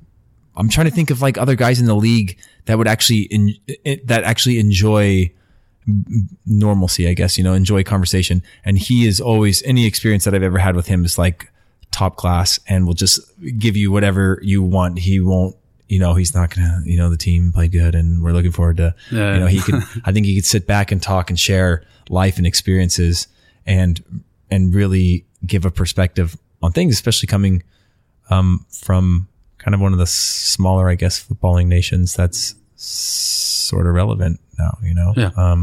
I think that would be a fun one. I would listen to that for sure. Cool. I'll definitely reach out to both of them. And if you ever know if Sebastian's coming to New York, just give me the heads up. But I'll use my connections at Gothenburg for that one. You should. And then and the Robbie, we got to find a couple of angles to get to him. No, it's definitely worth it. You know, I would definitely give any love to you needed, because this has been a really fun experience and a fun opportunity to just chat. You know, there's not enough chatting going on in the game. There's just too much scripting and too much canned, I guess, content. You know, it's better to just open it up and elaborate and you know, how can you create a better connection than just two people talking? Then, you know what I mean? It's real. And I think real is the next step, at least, especially here in the US, is real is what people are starting to crave. People want real. They don't want something that's written on a teleprompter. They don't want something that's been a line that's been said over and over again. So in the halftime talk, it's like drop 20 seconds of something you've heard a million times. You know, they want real. And I think that, you know, this is a really cool thing you're doing. Appreciate it. Heath, well, I mean, obviously we could probably chat on for hours and hours and get some drinks here and whatnot. But at least for this time, thank you so much. It's been an incredible pleasure. And best of luck with whatever you have coming up with Kick, which is now the newer name, or has it been announced already, or can we even say that? It depends when this thing is going up. It'll be a few good weeks at least. Okay, perfect. Yeah, it is Kick. Perfect. That's the new name, and it's got a really cool logo to go along with it. So new beginnings.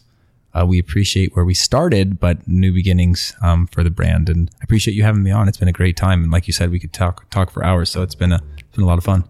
Thanks a lot.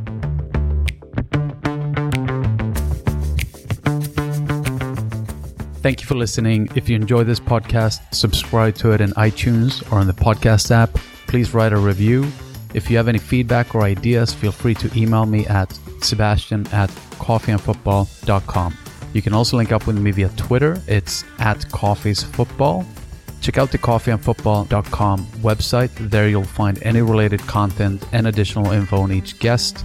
This show also lives on SoundCloud and Acast. Thanks again. Stay tuned for next week's episode.